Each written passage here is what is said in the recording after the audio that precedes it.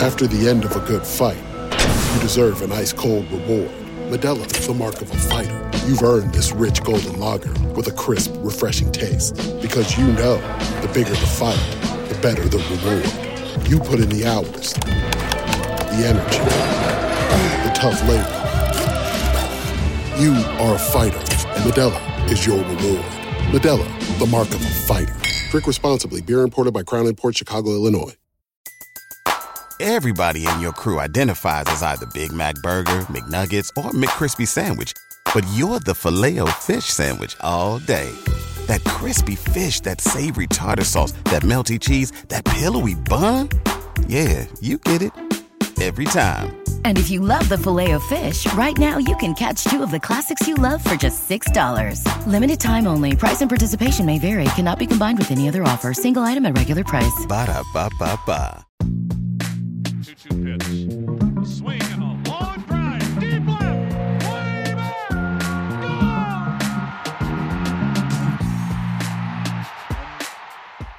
Hey everybody, welcome to another Baseball America podcast. I'm Kyle Glazer, here to break down the Giants system with you today. And to do that, we're joined by Josh Norris, who took over writing the Giants' top 10 prospects for us at Baseball America this year. Josh, the Giants have had 3 straight losing seasons. They let Madison Bumgarner walk in free agency. They non-tendered Kevin Pillar.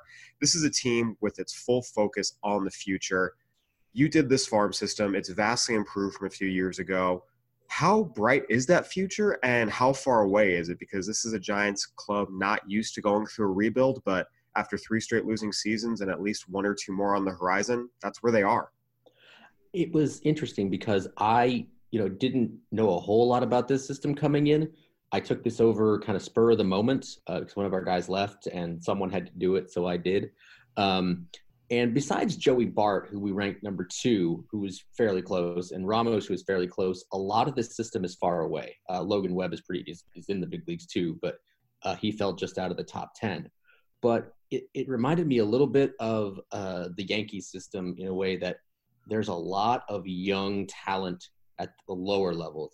Alexander Canario, number 1, Marco Luciano, Luis Toribio, Seth Corey's pretty far away, Luis Matos, Sean Jelly just got to Double-A.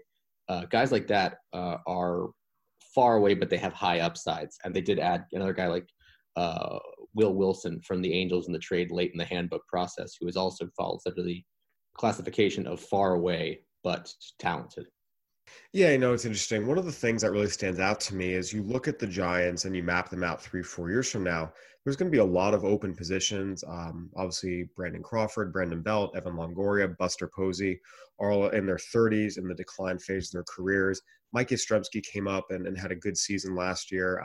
He's probably the one position player, maybe Alex Dickerson, if he stays healthy, you can pencil in with the future. The pitching staff is also mostly older. Johnny Cueto, Jeff Samardzija, Kevin Gausman, who they signed this year, Drew Smiley. There's a lot of opportunities for these young players to come up and become starters for the Giants 2, 3, 4 years from now. There's not a lot of potential blocked paths. With that, I want to start with Joey Bart. He came in at number 2 behind Marco Luciano. However, he is the closest to the big leagues and potentially could be there this year. What were some of the things you were hearing about him? And then with that, what ultimately pushed him behind Marco Luciano down from number 1 last year to number 2 this year in the Giants system? It's not so much that Bart got pushed down as Marco Luciano shot up. Luciano hit 10 bombs in 38 games in the AZL, OPS 1,000 plus, then had a little cup of coffee in Salem Kaiser before he got hurt. But people raved about him. We found he has an average exit velocity of about 92.3 miles an hour. He just shows everything to be one of these guys that never stops coming. The Wander Francos, the Vlad Guerrero Juniors, the Julio Rodriguez's, the Juan Sotos of the world, all those, the next in the line of these young, talented Latin guys who get up at a really early age and have superstar futures. To pivot back to the early part of that question, Joey Bart, he still shows, the ability to hit for a decent average. We have him as a 45 hitter going forth, got plus power, average defender behind the plate with a plus throwing arm. That's a really, really good prospect. And in most systems, that'd be number 1. But Marco Luciano has all the markings of a superstar and you put your superstars number one unless you have more of them. Yeah, Luciano was the number one international prospect in his class, and we've seen those guys really start to come up faster than in previous years. I think a lot of times we assume that these are national guys that sign at 16, they'll come up 23, 24. It's a long-term development process, but the top guys, as you mentioned, some of them, Vladimir Guerrero Jr., Juan Soto, Ronald Acuna, Fernando Tatis Jr., all reached the majors by 20. Does Luciano show the ability to maybe be in the majors by 20 like those guys? Is this guy from that same cloth? Because those are franchise cornerstone type of players. Yeah, I mean, we ranked him as a 65 very high, and I think I wanted to rank him a little higher. Grade-wise, you mean? Yeah. Overall grade-wise, OFP, whatever you want to call our BA grades. He has that potential. He's going to – he has the ability to move very quickly. I don't think you expected him to get out of the AZL as a 17-year-old, his first full pro season. But this guy, he could move like a Gleyber Torres type guy, who I think some people have compared him to. I mean, that kind of offense, different body. I think somewhere in the process, they said, he probably needs a little bit of more work defensively than offensively. But this is the guy whose bat won't let you let his defense develop. His bat will just keep pushing him through the system, and he might get there with stuff still to work on. He might be that kind of player who could be a face of the franchise. And that's something the Giants definitely need moving forward. Again, they've had a lot of face the franchise, perennial all-star types really over the past decade, helped them win 3 World Series. And, in a lot of cases, this was the best stretch in Giants history, not just San Francisco Giants history, but go all the way back to the New York Giants as well in terms of championships and how consistently competitive they were. But obviously there's a little bit of a cyclical nature to all that. And now it's time for these new guys to come up, and having someone like a Marco Luciano, again, there's risk. He's far away. This is still a teenager, but he's showing all the signs of those potential superstars. And with that, with Joey Bart, one of the interesting things to me that stands out with him is he did not have this explosive overall season from a slash line perspective, but you have to take the context into account. He was hit by a pitch on his hand earlier in the year, broke a bone in his hand, missed 6 weeks. And then I remember talking to him at the Futures game. He said it took him from the time he got back like another month to really feel his full grip strength come back.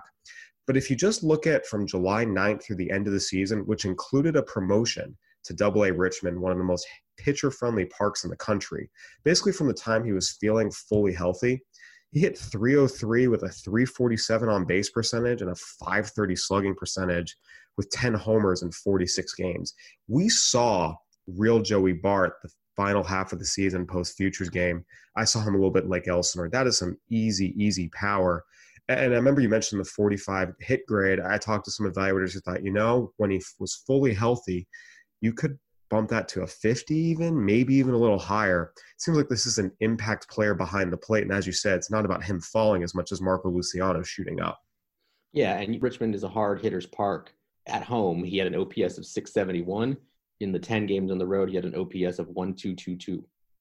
So almost double, maybe even slightly less than double. So Richmond did kind of hide some of his abilities in that small sample size. And they wanted to get him back on track in the fall league, but he broke his hand again. So didn't get quite the at-bats that they wanted him to get.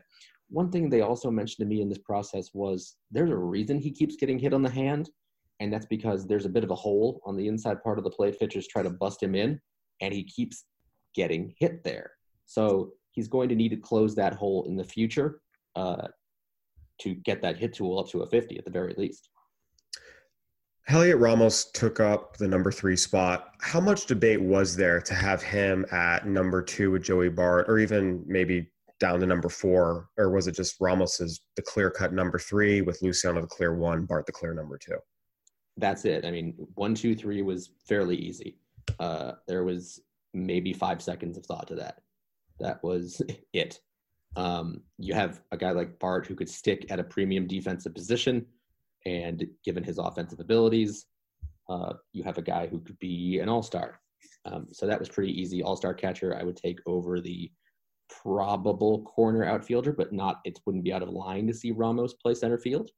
But they have some other guys who might play center field before him. Either way, he's a really good prospect. We gave him a 60 high. I mean, Joey Bart and Ramos are the same grade. So we think of them as pretty close prospects, but I was going to take the catcher over the outfielder. Yeah, and Ramos definitely still has some things to work on. Bart hit better when he got to Double-A, but Bart's also a college guy who was older. Ramos was one of the youngest players in his draft class, got to Double-A in its age 19 season, and I got to watch him a bit in San Jose, and it's really interesting because he doesn't fit the typical, ooh, wow, look at that, body profile. He's a thicker guy.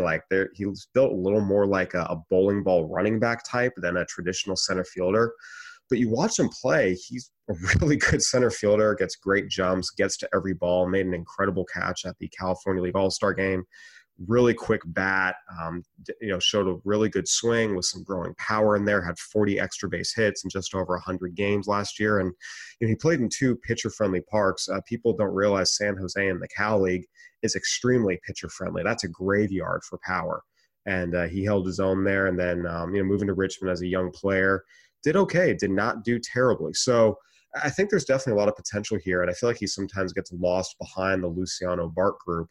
But to me, this gives the Giants 3 premium prospects they can grow with, all of whom have a case to be in the top 50 in baseball. I do think if you're a Giants fan, and look, it's going to be rough this year and probably next year too, you can look down on the farm and see these guys, and potentially I think we'll see there's a chance all 3 are up within 2 years, maybe 3.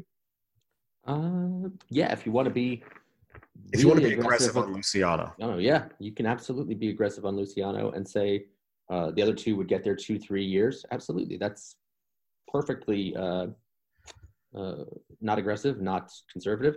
As a matter of fact, in our 2023 lineup, we have Ramos at center field, we have Bart at catcher, and we have Luciano at shortstop. So about 3 years, maybe less than that.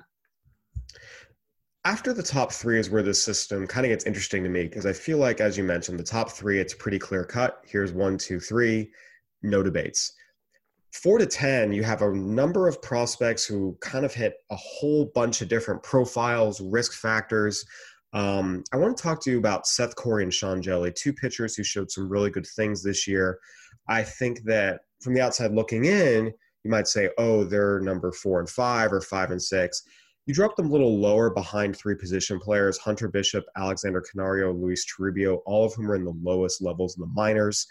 What for you put these 3 position players up above those pitchers? Bishop carried a pretty good pedigree with him. Granted, he struggled mightily in Salem Kaiser, and pro scouts were not particularly enamored of him. He has some holes that he needs to close, and there were questions coming out of the draft about whether he would need to hit. Again, the pro scouts didn't necessarily believe he would, but at some point you say, there's a bigger sample size in the amateur world, and that might be closer to the player he is. He might have, jumped into a level a little above his pedigree at that point. So you give him a little bit of a chance there. Canario has been on the radar for a long time. He had a really good year in Salem Kaiser as a 19-year-old, and he showed the ability to hit for average, hit for some power. He's probably going to be a corner guy, but he got on base too. He made a lot of contact, so he's got some things to work with.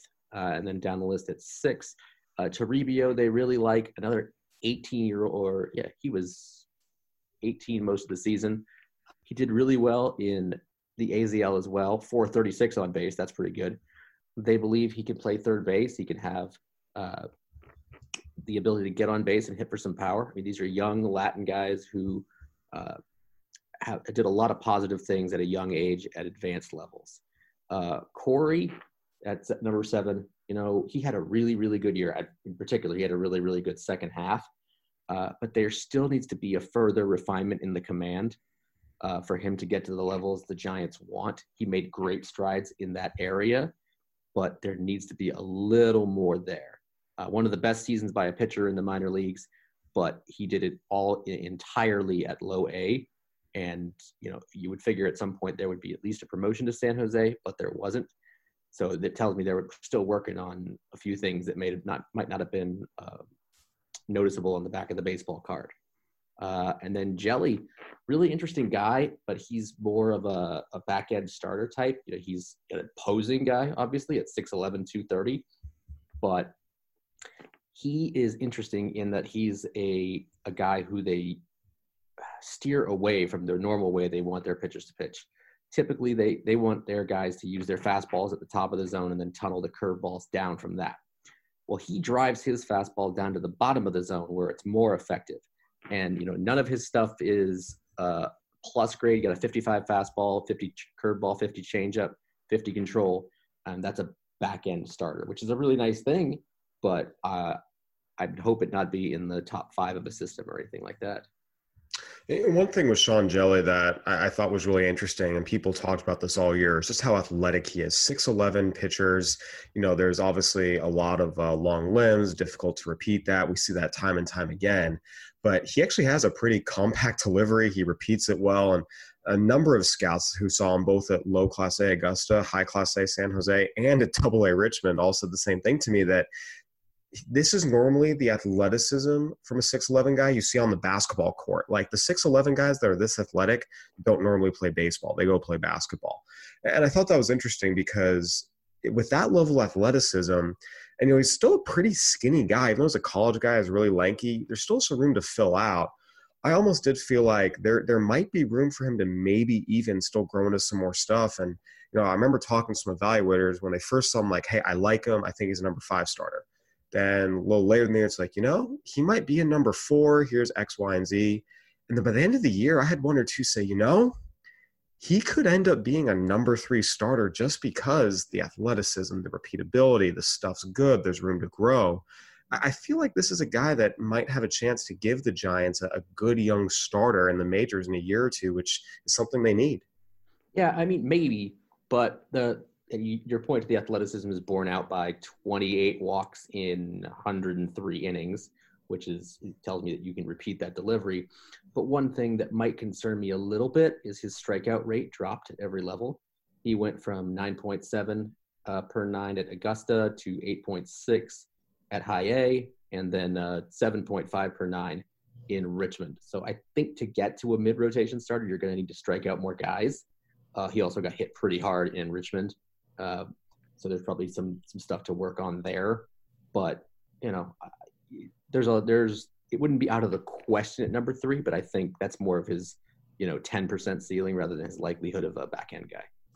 Mauricio Dubon, who was acquired from the Brewers in the Drew Pomeranz trade at the trade deadline, made his way to number 10 spot in the system.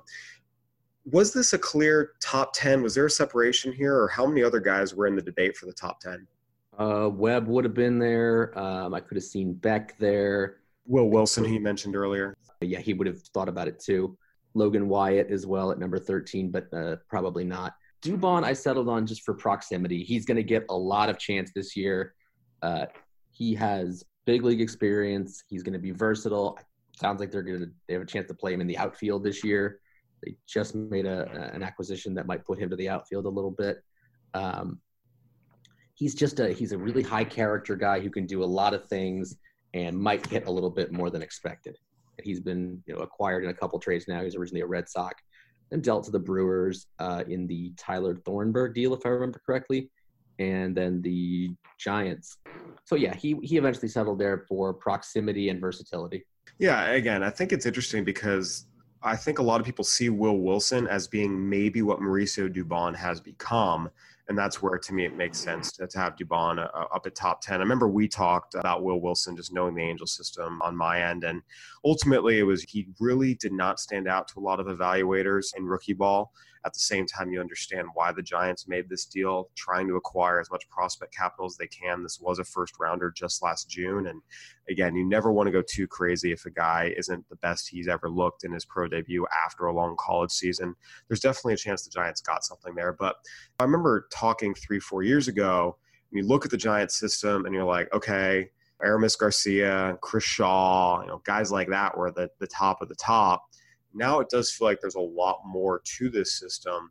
And again, that's intentional. They've started trading veterans for prospects. They started picking near the top of the draft. They've significantly invested internationally. And this is the result of an intentional pivot. but I do think the Giants system is in a better place than it was a few years ago. Now, of course, the flip side is the big league team is in a much worse place than it was a few years ago. Yeah, that's what all of what you said is true. They have a lot to look forward to on the farm. They've got some wild cards at the end of the system in Blake Rivera, Kai-Wei Tang, who they got in the Twins deal. Jake Wong is an interesting guy. I love Gregory Santos myself, but he was hurt. There are pitching evaluators who really love Jose Marte in that system and believe he might be the top pitching prospect in the system. He's got nasty stuff, but there's a very small chance he starts. So yeah, they've got stuff to look forward to, but it just might not be in San Francisco this year. Yeah, with that, because the ultimate question I think everyone wants to know is how long until this talented system becomes a winning major league team in San Francisco? It'll be a couple of years. Like we said, Bart is maybe a year away, depending on how he progresses this year. Ramos might be a little behind that. Once you get Luciano up there, then you probably are going to start talking about a system that, or a team that is on the cusp of contending. It also depends. I mean, are the Dodgers just going to keep adding top 5 players in the game? What's going to happen there? Are the Padres going to move up that list too? I mean, is their young talent going to coalesce and make them, 1 and 1A with the Dodgers? If those two teams keep being as strong as they can, then you're going to have trouble, But with the top 3 of their system and the other guys behind them, especially the lower levels, there is hope on the horizon there. And I should note too that the Giants did an interesting job this offseason of adding a lot of really smart pro scouts to their staff. There was a lot of guys who lost their job, and the Giants picked up 4 or 5 of them just like nothing. And that's not insignificant. They beefed up their pro staff with some really talented young guys. And not just young guys, but really talented guys. And that's critical. We see so often, the pro scouts don't get the appreciation they deserve, but they play such an integral role in ultimately building the right big league team and making the right decisions on players, who to trade away, who to keep. And, a right decision here can yield great rewards down the road. And the Giants have built the infrastructure, and now it's a matter of getting the players up through the system and developed. Josh, thank you so much for joining us. We really appreciate your time and insight, and we'll see if this farm system can ultimately get the Giants back to where they were at the start of the decade. Yep. Thanks for having me. All right, everyone. That'll do it for this edition of the Baseball America Prospect Podcast. Go ahead and give us a review on iTunes, Stitcher, Spotify, whatever platform you're listening on. We'd love to hear from you. Also, this is a great time to subscribe to Baseball America. Our college preview issue is out. Our Major League preview issue is coming up. Prospect Handbook is arriving on doorsteps now. If you order direct from baseballamerica.com, this is the time of year you'll want to subscribe. So go ahead and check out all our subscription options on baseballamerica.com. For Josh Norris, I'm Kyle Glazer. Thanks for listening, everybody.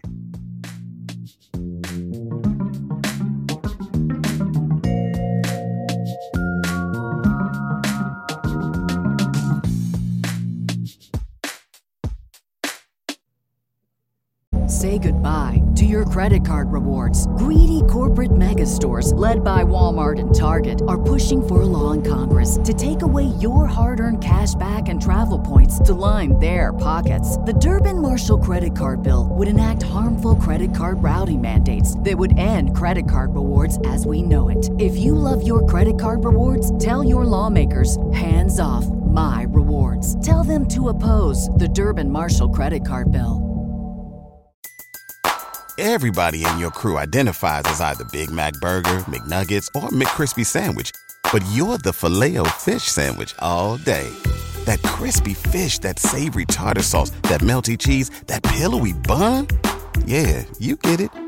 Every time. And if you love the Filet-O-Fish, right now you can catch 2 of the classics you love for just $6. Limited time only. Price and participation may vary. Cannot be combined with any other offer. Single item at regular price. Ba-da-ba-ba-ba.